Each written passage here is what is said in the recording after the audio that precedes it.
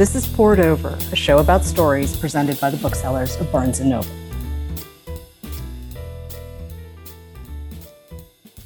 I'm Miwa Messer. I'm the producer and host of Poured Over, and Alice McDermott is a 3-time finalist for the Pulitzer Prize. She's the winner of the National Book Award. Someone, if you haven't read Someone, I'm going to say, please go get that now. It is one of my favorite Alice McDermott books. Absolution is the new novel. And I'm going to ask Alice to do something we don't always do on the show, which is have her read the few opening sentences from this book, because I think it's just going to set up this conversation in a really good way. So, Alice, it's great to see you. Thank you for joining us. But would you please read the opening sentences of Absolution for us? I will do that. Thank you. It's wonderful to be with you. There were so many cocktail parties in those days. And when they were held in the afternoon, we called them garden parties. But they were cocktail parties nonetheless. You have no idea what it was like for us, the women, I mean, the wives. And here's the thing. We're not in Maryland yet. We're not in Brooklyn. We're not on Long Island. We are not in the Bronx. We are not in the States. We're in Vietnam in the 60s as the war is starting to escalate. And you're writing about American wives. And I have to ask, where did this idea come from? How did we get to Vietnam? Casting way back, the seeds for this novel were in my very first reading of Graham Greene's The Quiet American. So that puts me as an undergrad. Even at that time, when Vietnam, was the war of my generation, it struck me that, Greene was so prescient. The book coming out in the mid-50s and what he saw for America's path in its interference in this country is really remarkable. And at the same time, the women he depicts are just straight out of the 50s. They have interior lives. So he saw what was coming politically, but he sure as hell didn't see what was coming for women in the next decade. So years go by, and I've gone back to the book because it's written and it's deep and complex, and like I say, amazingly prescient. But that always sort of snagged me. And there were 2 American characters, very, very minor characters. They only appear briefly. 2 young women who were finishing their ice cream at a milk bar in Saigon just before a bomb goes off and all the action comes together. And Fowler, who's the narrator, this hardened British journalist, looks at these 2 and sort of envies how clean they are and how uncomplicated their lives are compared to mine. The mind of a journalist. And over the years, especially since I've lived here inside the Beltway, I have encountered in real life at cocktail parties, at my kids' school, in the carpool line, just as you do, chatting in the girl. I've encountered so many women who I've thought they could have been those 2 American girls. And their lives are not uncomplicated, and they were never passionless. So Absolution sort of became my chance to let these women have their say and to hear their voices, which I think have been ignored, certainly coming out of that era. Oh, without a doubt. I have to say, when I first heard that the book was coming and where it was set and what you were doing, and of course it's you, my first thought actually was Graham Greene. And I was curious to see how Absolution was going to be in conversation. So I went back, actually. I had to go buy a new copy because I couldn't find my copy. So this is when I'm referencing The Quiet American. And it has an introduction by Robert Stone, who's a writer I love, but also haven't really read recently. But reading Stone's analysis, and if you haven't read A Flag for Sunrise, if you haven't read Outer Bridge Reach, certainly Dog Soldiers, he's Robert Stone. You should go read these things. It was wild to see his introduction, which I honestly, I don't even know when exactly it was written, and having Trisha and Charlene and Rainey in the back of my brain because also, Robert wrote very sort of macho fiction. He was writing of a certain time. Most of his stuff came out in the 60s and 70s, and there were later works. I mean, certainly Damascus Gate and whatnot. But when I think of Robert Stone and the body of work that makes him Robert Stone for me as a reader, it's all the stuff from the 60s and 70s, and it all comes back to Vietnam. And you and Greene sort of have a similar sensibility. I feel like you're sort of writing with a raised eyebrow. Even when you're talking about these women and letting them do their thing, there's some moments, and obviously we're going to be spoiler free in this conversation, but there are some moments where I feel like you're saying, okay, I see who you are, but do you?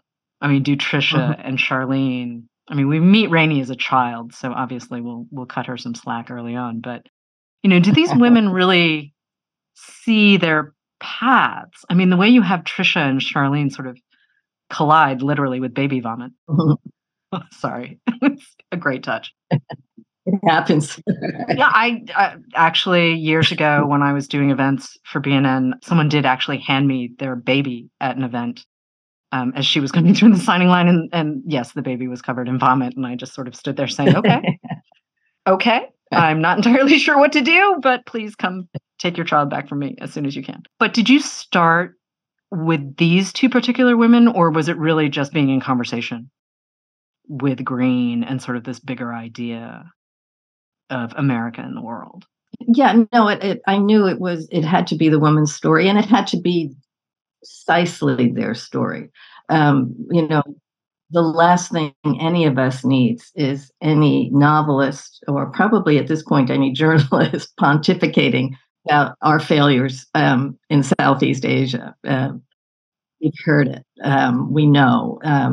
So there was the important thing of this. That's the raised eyebrow. This is a woman looking back.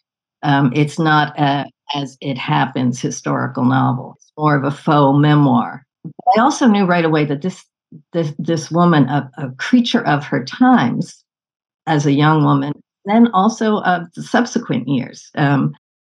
She got to live through what Greene didn't see coming, and that is finding their own voices. So I think that's where the narrative raised eyebrow comes. She would not sound like the same character if she had been writing at 24 or 25. She's looking back. Yeah, without a doubt. I mean, I would say there were echoes, though, of, Marie from Someone, or Sally from The Ninth Hour, or even Lucy, like Lucy Daly, if I go really back to At Weddings and Wakes. It's very Virginia Woolf of you. You understand where I'm going with this. But, this idea that all of these tiny moments add up to a life. And there were some people who would look at their stories and say, well, you've led a very quiet life.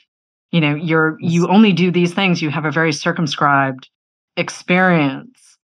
And, in a way, we could say the same thing about Trisha and Charlene, because they're living within the American, sort of in this American expat community. I mean, there are some women who, even though they're living in Vietnam, have instructed the household staff to make sure that they only eat Western food because they will not eat Vietnamese food, et cetera.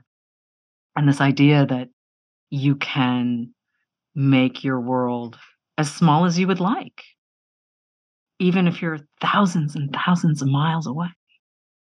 Yeah, life is made up of those small moments, even for the movers and shakers. And certainly these characters are not movers and shakers. But I've always been, one of my favorite plays, and this goes back to, something I saw as an undergraduate and go back to and have taught, is Rosencrantz and Guildenstern Are Dead. That whole sense of, okay, yeah, we know what's going on stage, but what's going on when the characters exit? That's always fascinated me. Okay, you're doing all these important things, but we're living the life, and we're having the children, and we're ensuring the next generation. That sense of these small dramas are not small as you're living them. Is, I think, really essential, and I think it very much is that sense of these women on the periphery of these, and it really isn't them. I mean, this is 1963 that Trisha is reporting. There's a dog. So it's really on the periphery of great change in Vietnam.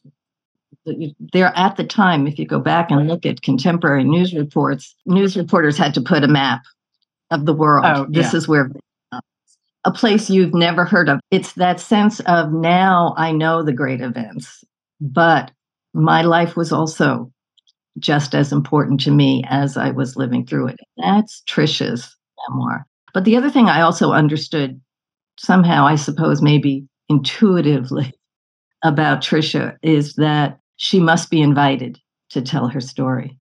Somebody has had to ask her for her story. She is not a memoirist. She's not someone who would be telling her story unbidden. That was one of the very first things I understood about the story, that she must be invited to tell it. And when you've been invited to tell a story, there's a certain self-consciousness that I think plays in her voice. I think, too, with Trisha, one of the reasons I like her as a character is it's exactly as you say, like she needs to be invited to do things. She's breaking so many barriers for her. I mean, here she is. She's a kid who grew up raised by her dad. Her mother has died. She's an only child. She's grown up in a very specific way with very specific sort of, let's call them guardrails, right? Not necessarily rules, but the one time she tries to head to a different direction with a classmate in college, actually the classmate's aunt looks at her and says, "Oh, mm." And the idea that Trisha it's not necessarily that she's naive. I don't want to dismiss her as being naive, but she is just trying to figure out what it all means. She's been told she wants to aspire to be a wife and a mother and all of these things.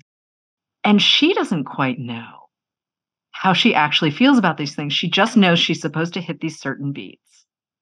And watching her figure this out and sort of seeing how she interacts, certainly with Charlene, but also her husband, and just the other, whether they're Vietnamese or Americans, and there's a French doctor who sort of rolls in later, but watching her figure out how she feels about people and where she wants to be. It's a really interesting way to handle a coming of age story, because also you've got this narrator looking backwards. It's a good puzzle. Like if you like puzzles and literary fiction may not be the first thing you've turned to, this would be a great place to start, I think. But can we talk about the structure for a second? It's told in 3 sections. You do bounce between the present day and Vietnam in 1963, and the transitions are really nicely done, obviously, because it's you. But when you're sitting down to tell a story like this, because also you do tend to write very short books, but we're covering a lot of ground. I mean, we're covering decades. And we're crossing oceans, and a lot is happening. And how are you mapping that out? Because I do know you write at the sentence level. I know it's all about the sentences. But you also have a really great sense of story and narrative propulsion. So I'm wondering how it all balances out for you.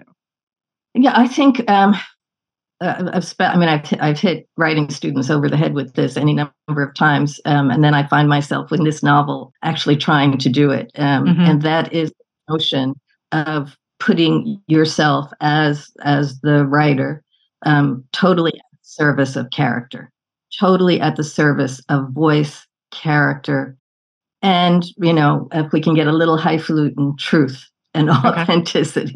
I find myself more and more sort of recoiling from too much planning, even too much hope this novel achieves this. More that listening to a character, getting out of the way so that the character can tell her tale without an author's intervention and without an author's judgment, which is even harder because, we all have our own egos. You want readers to think you know things, you want readers to think you're in control. So this was very much, who is this? Who is she? Okay.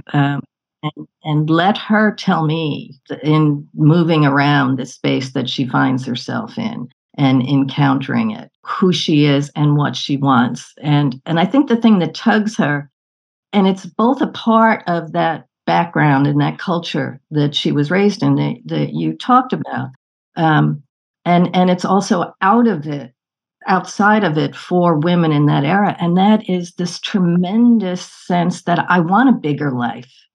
I want to do good in the world.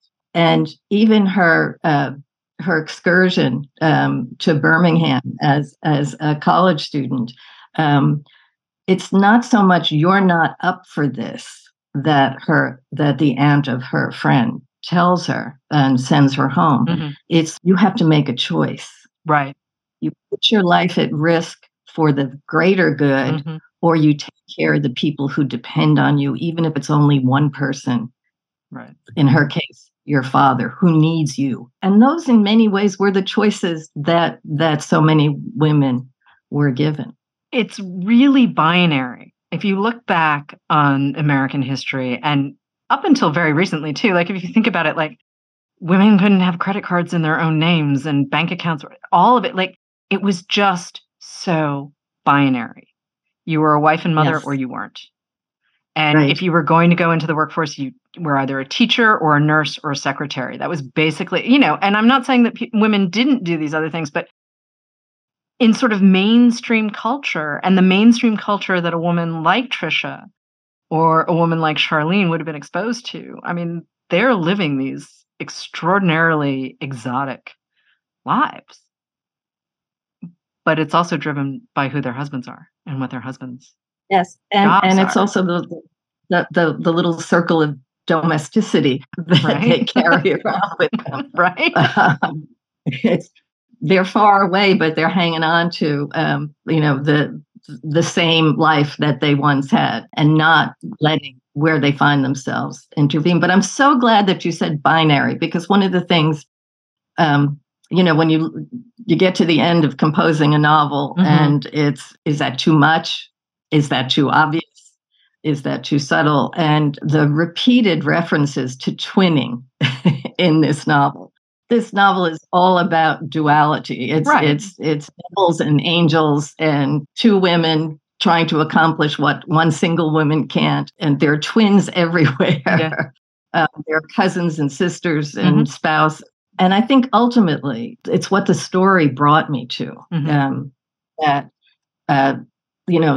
the impulse to condemn, to say you did that wrong, can very swiftly become, well, you did your best. Right. Right. And it does come down to that moment when, as a reader or as a writer entering into a story, we say, it's not about me, it's about you. Your experience, your justifications, your limits.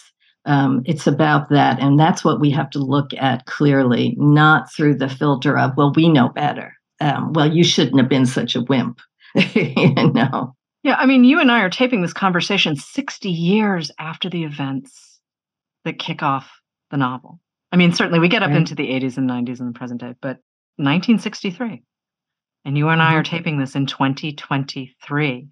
And I was talking to a couple of younger colleagues in the office when I was prepping for the show. And, there is this sort of moment culturally, right, where age sort of defines how you see Vietnam. As you said at the top of the show, we know that American policy was a complete failure in Southeast Asia, like we've heard it a million times. But also, I have younger colleagues who are like, well, it's the music and the protest lyrics and the protest poetry, and it's it's 1968 in Chicago. It's a different kind of experience of that early moment. And I honestly, for a couple of different reasons, but when I think of America and Vietnam, I'm thinking McGeorge Bundy. So to have this piece, and I've read The Quiet American multiple times and possibly have given my old original Penguin Green Spine to someone because I couldn't find it. So I'm off, but the idea that The Quiet American's still in print and still resonates the way it does, and the way that Graham Greene, this rather sort of sarcastic, gimlet-eyed Brit, is still relevant almost 70 years. Is it? Yeah, it's close to 70 years since Quiet American first came out. And that we find these echoes, right? That everyone brings their own experience. to reading this book, which is why I asked you to start with those opening lines, because I really like the opening of this book. No one thinks about the wives. And that's true of No. any, like, we could have been in Baltimore, we could have been in Brooklyn, we could have been on Long Island, we could have been any of those places. And no one thinks, because it's 1963. Right. Yeah. The fact that that is the periphery of Right? things going wrong. I mean, 63, I'm not the first person to notice this, was an amazing, historically pivotal year. Of course, you know, for those of us of a certain age, right away we think of JFK's assassination. But it was preceded by Diem's assassination, which, you know, was the beginning of the catastrophes of U.S. involvement in that year. But Medgar Evers was assassinated in 1963. March on Washington, the Vatican II started in 1963. It's amazing when you look at the year, how pivotal it is. And it is, even that it is 60 years later, there's so much that's unbelievable about what was accepted that having copy editors when we were going through the book, young copy editors. No, women didn't wear stockings in Saigon when it was 100 degrees, did they? Silk stockings? Are you kidding? Yes, they did. Oh, yeah. You know. And the hair and the makeup and the girdles. I mean, girdles. When I think of girdle and the way women had to dress and comport themselves, no matter where they were. I mean, those women were wearing girdles in 100-degree humidity. I mean, there was just a column about Dianne Feinstein that had a quote again that was just from the mid '60s, from a newspaper account about how she was so articulate and so smart that it kept all the reporters from sort of leering over her beautiful legs and gorgeous eyes. This was in the late '60s, I think it was, and how her clothing was described. You know, she was the mayor. You know, I mean, or she, you know, she was a politician. She was a woman in politics who was saying important things, and nobody even knew enough. And this goes back to Graham to think that's a failing on our part. Right. Men who are in charge, who are telling the story, who are recording the history. There are a couple of very nice moments too in Absolution where you're making fun of men for mansplaining Buddhism. There are men with feelings about Buddhism.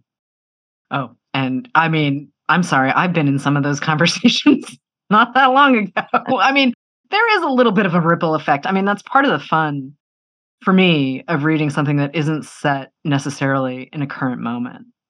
You know, and again, part of the narrative does bring us into the present day, but the bulk of this book really is not last Tuesday.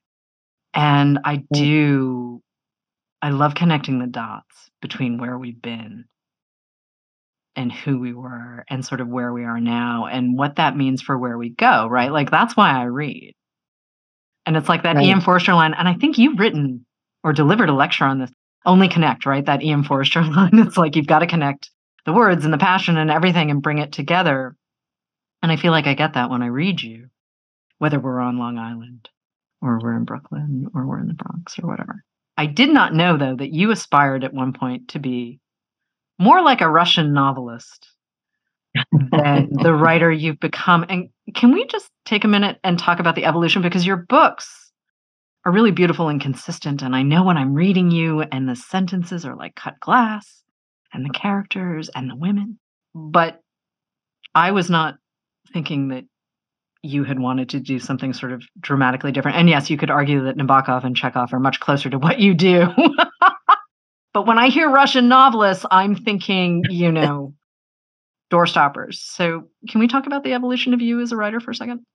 Sure. Yeah. I don't know that it was so much that I was out to write doorstoppers, maybe more aiming for the big themes. And I suppose it's a belief I've held, you know, since the time I started reading and falling into books, that books should never be about what they're about, that the subject should always be beside the point, that the setting and the particulars of the history should always be beside the point, that it should be about something that all of us share forever, you know. And so I guess that's that's the Russian part of it. To read those great sweeping historic, and I think Nabokov said this, to read those great sweeping historical novels just to find out what life was like in gay Paris. Actually, you sent me looking for his set of lectures on literature, and of course I couldn't find my copy, so I had to go buy a new one. This frequently happens, actually, when I'm working on a show, and I'll just be like, I don't know where. Easier to buy a new copy, right? It's been a really long time since I've read those pieces, and it's like, oh.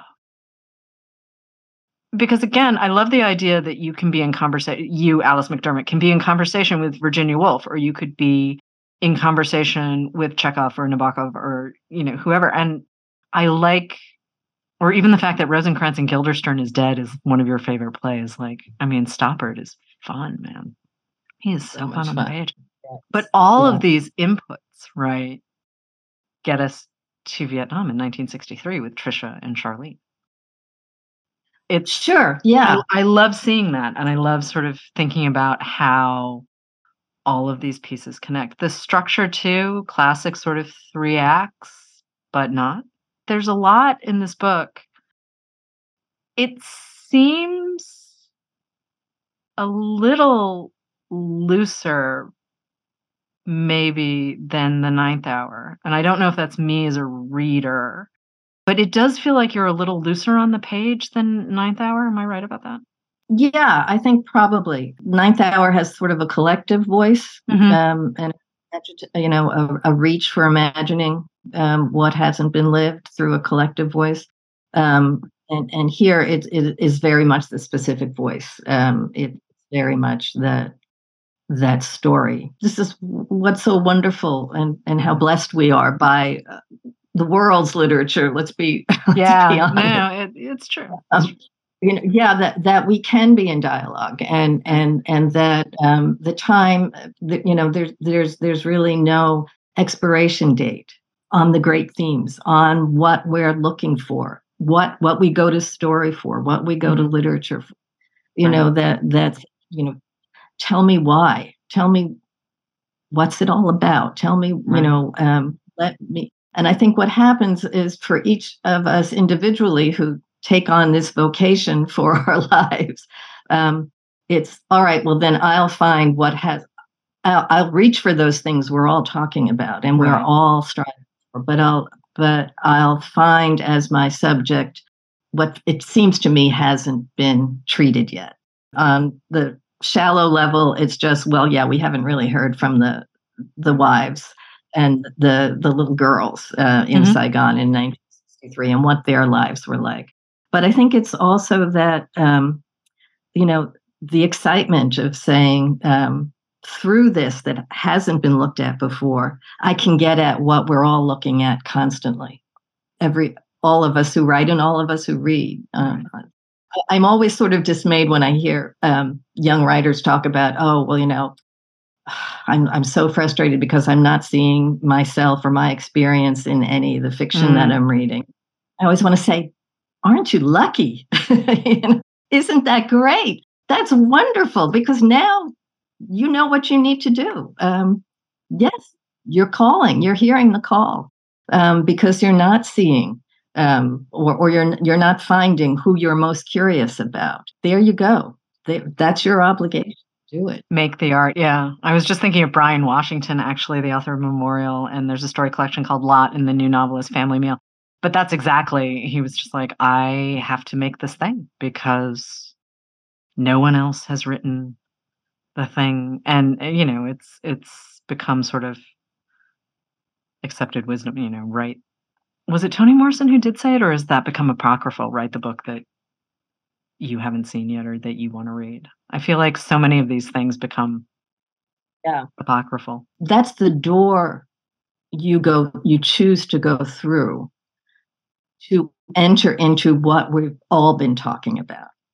And I think that's if you're only writing because nobody's gone through that door, that's not enough.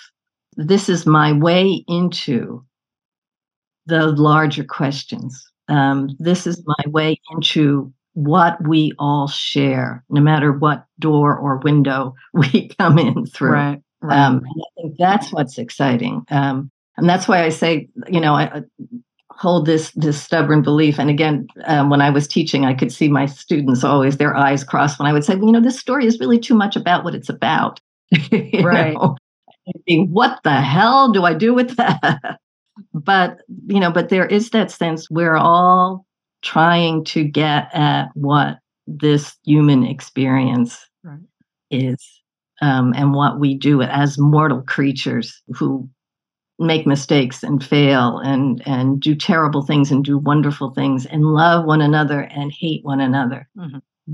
How do we make sense of this time? It's marvelous that there are so many ways into that, but I think what keeps literature alive for all of us is that eventually it gets to that thing. And it goes back to Nabokov, when I can look at Humbert and say, that's me. I understand this guy. And not only that, I feel what he feels. My own humanity is expanded awfully. But that is an example that we need to think about. I'm also just, as you were speaking, again, I'm sort of rolling around this idea from Forster, right? Who's a huge influence also on Zadie Smith. And all of these pieces that we pull to, right? Only connect. And obviously I'm paraphrasing that piece as well. But this idea that reading, it's not passive, right? Like you bring your own experience, not just of the world, but of text. And, Michael Cunningham has this line about how he feels like writing his own work is an act of translation before he even hands it off to his translators to turn whatever novel into whatever language it's going to be. And I love this idea of translating the bigger idea, right? You're talking about the bigger themes and all. How do you translate those ideas into language that gets you to a point where someone connects with what has been rolling around in the back of your head since you read The Quiet American in college? Right. Like this giant, you can just see this giant continuum of words and ideas. Right. And it's also the great gift of the imagined, and that how language brings us. I write so-called realistic fiction, but realism is full of magic. Right. The fact alone that someone can put a few words together and you can feel the heat when you're wearing silk stockings and a girdle at a garden party inside in a time you've never lived, and you can be there. That a writer can make us be there and live the experience. And once we've lived the experience, then we can have these wonderful conversations. And I do think you've got the best job in the world, by the way. I really do.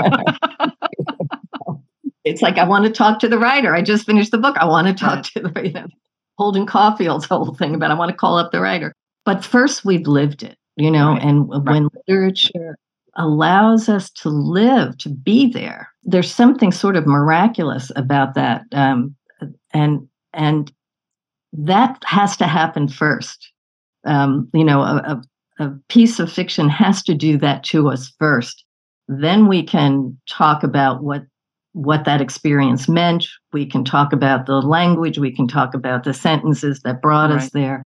But boy, if you don't, one of my favorite things, and it's, I suppose it's a very elemental way of judging fiction. I love it when something I've read, usually in a novel or a short story, comes back to me when I'm doing something else. Yep. And you have to think, where did I see that? It has a kind of, it has the truth of lived experience, but it wasn't. Yep. But it comes back to you, and it's sort of like a memory, and it's sort of like somebody put something in a really wonderful way. That's such a great. I don't think we talk about that enough with young readers. Like just store it up, because really it'll come back to you in marvelous, marvelous ways. And sometimes when you need it, not always, but sometimes. Yeah, I think too, part of the joy is reading widely. And I know that I genuinely believe there's a book for every person. I do think when you find your thing, that's great. But I am in the position of being able to read very widely, and I sort of Yes. need to also read very widely for what I do. But I love it because it pushes me to change the way I think, and it pushes me to take language in different ways. And also, I love a semicolon. I'm just going to own it right now. I believe in Oxford commas, and I like semicolons. So, but when you can see where language can go, and it's exactly what you were just talking about, like you have this recall, and this idea pops up, or this piece pops up, or this memory that isn't actually yours pops up. Right. It's because of the language. It's because of what you read and the way you connected with words, and ultimately the author through their words, or the character through these words, or the voice through these, whichever piece you're genuinely. But it does come back to the words. It comes back to the prose. And I like a pretty sentence. I like a pretty sentence that does stuff. I like a pretty sentence that's concise. Like many people experience the sentence that goes on for quite some time. And sometimes it's great and it's not a stunt. And sometimes you're like, oh, okay. Yeah. Yeah. But when you can connect with the Mm-hmm. character and the voice and the writer, it's such a delight to be able to do that.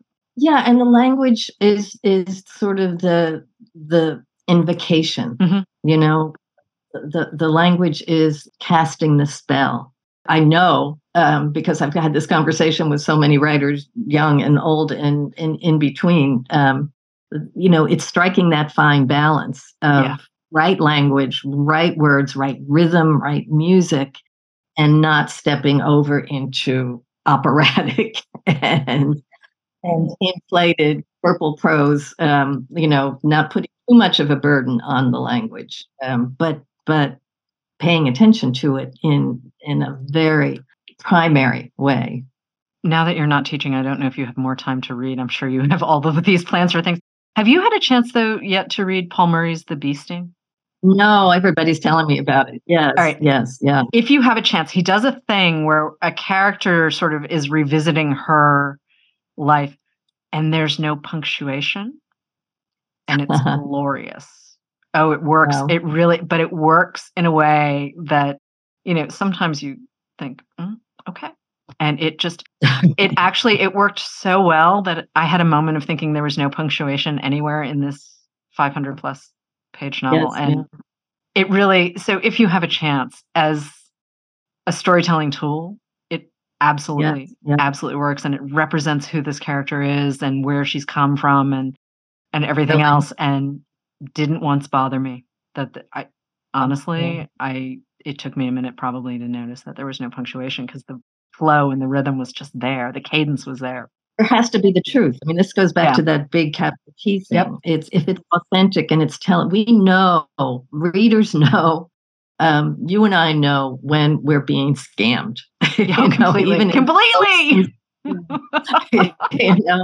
It's this is a little bit more about the author's ego and the author's juggling. And I'm being asked to admire the author's juggling than it is about character and story.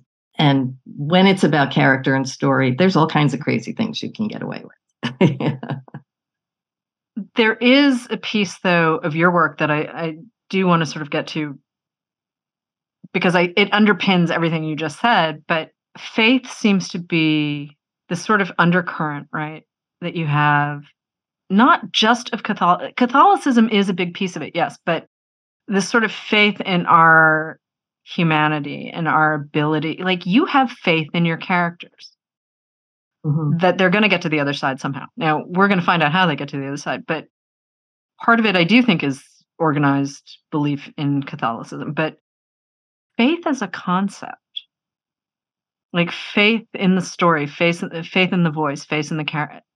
I mean, it's kind of what you've been talking about through this entire conversation, is that there's this undercurrent of faith. And it sounds to me, and it seems to me, that you don't even have to think about it. It's just there. Well, I don't know why I would write if it were not. There's that sense of, no, I'll probably fail, will probably fail. My characters will probably fail.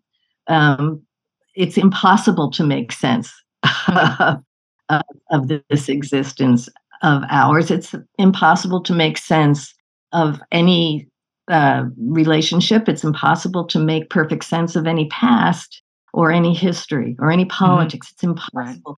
Right. And yet something spurs us to try. Right. Something spurs us to say, but no, I think this really matters, even when everything around us is saying, by next year, we won't even be thinking about that. Or, right.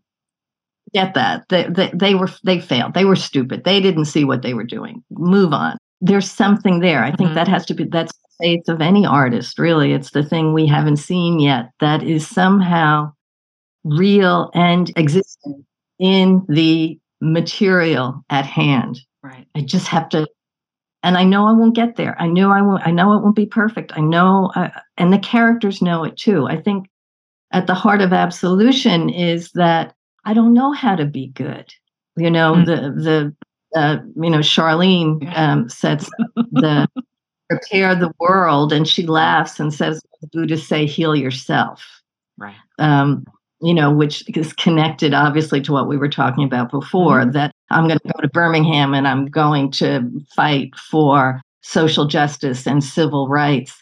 And no, you're going to take care of this one person who loves you above everything else in his life. And without you, his life is meaningless. I'm trying to get there, trying to do the right thing, but I don't know what the right thing is. And I think that's where our need for absolution. Yeah. We need to forgive one another, because we're not going to get it right. I also think that good, like the idea, the concept of good, is oftentimes thrust at us. I mean, obviously, as human beings, we aspire to be good. We aspire to do the right thing. But sometimes good gets warped. It gets twisted. And I think, we certainly see that. I mean, that's part of the fun of reading, right? Like you can dip into terrible things and just be like, well, now I can put the book down and I can go have dinner and come back to it. But this idea that good is not necessarily tangible. Sometimes it's just an idea that someone throws at you and it may or may not work. And watching these women sort of process what good, right? Like, how do you help people? Well, helping people is good, but there are going to be readers who have feelings about some of the things they encounter in Absolution. And I loved it. I mean, I loved Charlene as a character. I was like, who are you, lady? This is great. But I think there are going to be folks who are sort of sitting with Trisha and saying, what?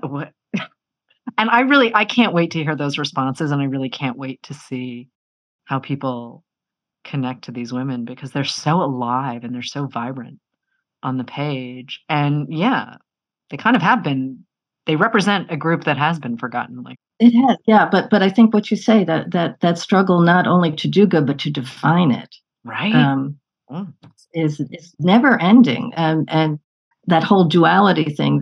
There are two doctors in this novel.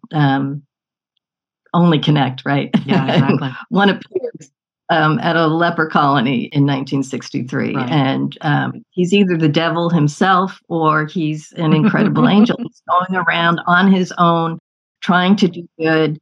He might also be CIA, who knows, doing terrible things. Right. And he tells terrible stories and sort of brings Trisha to a moment of, in some ways, complete despair, not knowing, what's good, is life even worth living. Later in the novel, and it's very brief, but Dominic, the Vietnam vet who also was there in 1963 and now is an older man, tells Rainey, the little girl from the 63 section, that his adopted son's life was saved by an itinerant doctor. And he says, this doctor is proof of a benevolent universe, because he saved the life of this abandoned Down syndrome child, came along and did the heart surgery that saved his life. And everybody in the years since is like, this guy was amazing. But then there's also this doctor who also says he's out to do good, doing what good he can. And he talks about, I should have just put a pillow over the head of that infant, because put him out of his misery. Mm-hmm. what's the sense of that child living? It's not just that impulse to do good, but the confusion we run into when we try to define good, and how much good is done inadvertently, just as how much evil can be done in the name of good inadvertently. The best of intentions. It's slippery. Context is slippery, especially when you're talking about people. And when you're talking about people in this kind of, you put your people in a fishbowl. Even when we're not in Vietnam, I mean, Rainie's life is a little bit of a fishbowl. Certainly Trisha's life before she's married, everyone's in their own little fishbowls. And the question is, where do they go from there? And it's really, I have to say, this book was a trip in the ways that you want literature to be a trip. I mean, I'm assuming you also could surprise yourself too, though, while you were writing. I mean, if you're letting character and voice drive what you're doing, then there's an opportunity for you to be surprised by Trisha and Charlene. I never felt like I knew, especially with Trisha. Trisha was like Charlene. I got Charlene's rhythms pretty quickly because she's Charlene. But watching Trisha evolve was really, it was nice. It was really nice. Can I ask what's next? My pre-publication, the way you think I would be used to this by now, but the way I deal life in pre-publication is I keep my nose very close to the next novel and don't look up. So I am well along. A novel that I was writing for a long time in parallel with Absolution now has my full focus. But a little bit of it, and I love what you said earlier, a little bit of it is, we do fall into, as readers, we do fall into these traps. These are the writers I read. These are the kind of books I like. And I've always told students, especially undergrads, read discriminately for as long as you can. Eventually you'll be set in your ways and you won't have the patience for the stuff that's not working or that you don't want to finish. But at this, early in your career, read everything. At this stage of my life, not wanting to get stuck in my ways, I'm trying to write things that I normally wouldn't read in genres, approaches. One thing that I haven't done yet, but I see it on the shelf as a possibility. I have no patience for novels written by writers, by novelist characters. It's a terrible flaw because there are so many wonderful novels. Right. But I always find myself recoil as soon as someone said, well, I was writing a short story. I said, no, I don't want to know about your life. So maybe that's a challenge. And it might be terribly introspective and boring, or but I think that's that sense of, for all of us, of pushing yourself. I don't know anyone who writes who doesn't want to be surprised by their own writing, because that's what you want as a reader. And we're all readers first. First, we're readers. Then we do the karaoke of trying our own hand. If I'm not being surprised and challenged and dismayed often when I'm composing a novel, I got a lot of other things I could be doing. I don't need to be. I am going to mention that you do have a craft book from a couple of years ago called "What About the Baby?" And I really like saying that title. So sorry, I have to say it again. What about the baby? Which, if you're figuring out whether or not you're going to end up writing too, it's not a bad place to start. I had a really good time with that. That is a book that I hold quite close, and partially because it surprised me so much. I was so invested in Marie's life, and very quickly. And again, it was that just line after line of a woman's life, and I have very little in common, I should say, with this particular character. And I still so fondly think of that. And I dip back in every now and again. And I'm so fond of that book. So thank you. And Absolution I cannot wait for other readers to get their hands on this book, because it's special, and it's a little different for you, but not, anyway, I'm really looking forward to it being out in the world. Alice McDermott, thank you so much. Thank you. Thank you. Right. B&N Book Club. We're going to do that in December too. And then we can do the spoilers there. So we've been dancing around so much of this book because we can't do spoilers. But Alice, thank you so much. I really appreciate it. I so appreciate meeting you. Thank you so much, and safe travels. Thank you for listening. Poured Over is a Barnes & Noble production. To help other readers find us, please rate and review the show wherever you listen to podcasts.